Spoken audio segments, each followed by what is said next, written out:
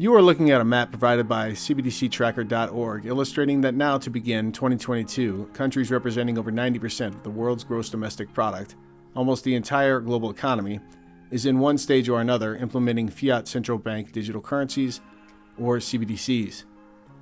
Given that the world is currently drowning in debt and many unsaved for unfunded promise piles, it makes sense that governments would seek to debase their fiat currency units faster than ever. And having an international fiat CBDC system to give out supplemental payments to suffering citizens makes sense, all while gaining further control over the underlying populace. This week, China announced that the PBOC's Fiat CBDC Yuan pilot program had launched digital apps for Android and Apple phones. And only last week, the government of Mexico announced that they will have a fiat Mexican peso program by 2024. How will further fiat currency digitization and debasement affect the bullion markets to come? This week, we'll take a gander at the late November 2021 OMFIF report entitled Central Bank Digital Currencies and Gold, Implications for Reserve Managers. Hello, on behalf of SDBullion.com, this is James Anderson, and this is your SD Bullion Market Update. Before we go any further, if you like this kind of content, be sure to smash the like button so we can get this algorithm to serve like-minded bullion bulls. As well, subscribe to our channel if you've not done so already. We're about to draw the winning email address for the 500-ounce 2021 Silver American Eagle coin giveaway, and we'll reveal that winner here in the coming weeks. Additionally, the excellent news is that we're again going to run a new 500-ounce giveaway contest in 2022. Click the link below to enter again. Raise your hand if you like free stuff. We were going to give away a free tube of the brand new 2022 Silver Eagle coins. Then we said, nah, make it 25 tubes. SD Bullion is at it again with the Silver Eagle Monster Box sweepstakes. How many coins are in a Monster Box? Let's just say one lucky participant is going to be showing off their best celebratory dance moves with 500 shiny new Silver Bird friends. So head over to sdbullion.com/sweepstakes for your chance to win. Good luck to all of you who entered this new 2022 giveaway. Now let's get back to the precious metals markets. This week we saw a sell-off in silver and gold spot prices to kick off 2022. The silver spot price dragged down near 22 an ounce, while the gold spot price finished just below the 1800 ounce fighting line of late. The gold-silver ratio ran up and closed at 80 to finish this week's trading. Reports this week from India show that 2021 had the most significant gold bullion demand in about 1 decade. India imported around 1,050 metric tons of gold, or over 33.7 million troy ounces in 2021. We have to go back to 2011 to find high gold import demand in India again. And this is back when the Indian rupee price of gold began to run away to record high price levels. We are now nearly plus 50% higher in terms of the fiat rupee gold price in 2022, yet the Indian populace is still buying gold bullion tonnage in record volumes. To give you a further perspective of how large 1,050 metric tons of gold bullion is for India alone in 1 year, that's almost the entire gold bullion pile registered and eligible that supposedly backstops the COMEX gold futures market, which still dominates the daily gold spot price fluctuations day to day. Further news on the New York Commodity Market Exchange. This week, the CME Group's COMEX lowered margin requirements for both leveraged gold and silver futures contract trading. This is often taken as a signal that more smaller, pocketed, long traders may gain more traction in the coming weeks. Of course, you all recall the COMEX raising silver margin requirements in late January 2021 during the peak of the silver squeeze, which according to the CFTC chairman Rostin Binham helped to, quote, tamp down what could have been a much worse situation in the silver market. We're now turning our attention to bullion in the coming fiat CBDC system being launched this decade. First, note that this report was supported by the World Gold Council, a subsidiary of the oldest central bank and fiat currency backstop in the central bank game. That's the Bank of England.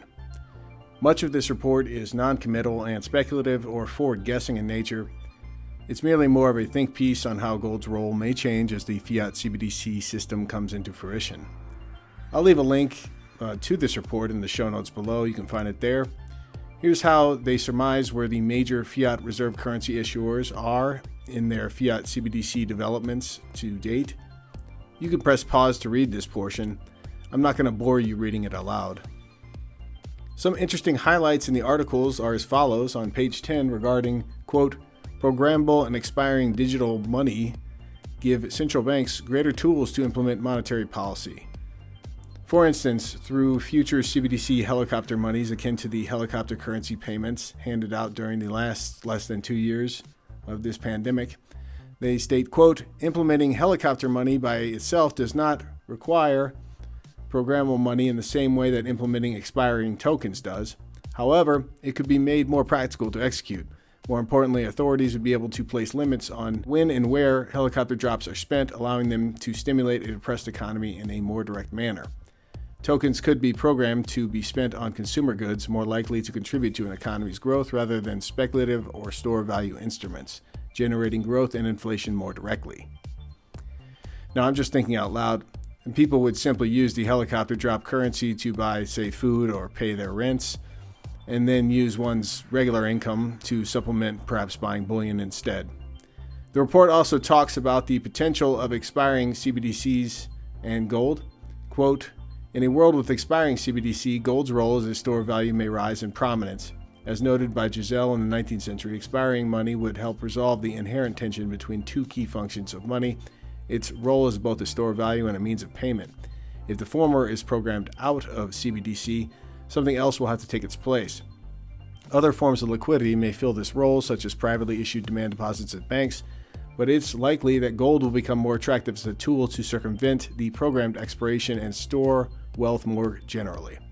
According to the World Gold Council's survey of retail gold investors across 6 economies, Germany, India, the US, the UK, China, and Russia, 67% of retail holders keep gold because it provides protection against inflation and currency fluctuations, suggesting that improved policy transmission may revert back into higher gold demand. Same is true for helicopter money policy channel. Now, speaking for myself, for now, the fiat US dollar still dominates global trade, while the euro has its dominance mainly in the center of the map below, and it's illustrated by the gray nations that predominantly use the euro. But with China and Russia and greater Asian economic growth in the coming decades, the trend towards a less fiat US dollar dominant, more multipolar monetary system is underway.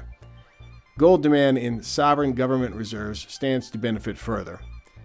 The report concludes that, quote, the only certainty is that gold investors, whether retail, institutional, or in the official sector, will have to examine closely the development of central bank digital currency, the shape it takes, and its implications for policy, financial stability, and global flows. Well, that's stating the obvious. And back in 2018, this is how the Bank for International Settlements broke down in the fiat retail and wholesale CBDC versus bank deposit versus cash versus private digital tokens or cryptocurrencies, if you will.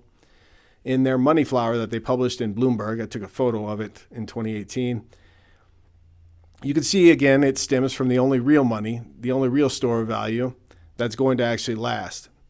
And it illustrates that physical precious metals like gold bullion are going to be the source back to everything money. It will outlast all the contrivances that we've just discussed, and my strong suggestion remains for you and for myself, now and soon, to get your position set before it becomes unaffordable and perhaps less private when doing so later this decade. For you silver bulls out there, I wanted to let you know that I released a top 10 reasons to own silver now, not later video earlier today. I'll leave a link to it at the end of this video in the comment section below too if you've not seen it yet. I want to see if you agree with my reasonings there, the 10 reasons why I think owning silver now makes total sense. That's all for this week's SD Bullion Market Update. As always, you all out there, take great care of yourselves and those you love. If you enjoyed this content, be sure to give our video a thumbs up. To keep getting bullion-related news and industry insights, be sure to subscribe to our channel. Finally, hit that alert button so you know when we publish fresh content.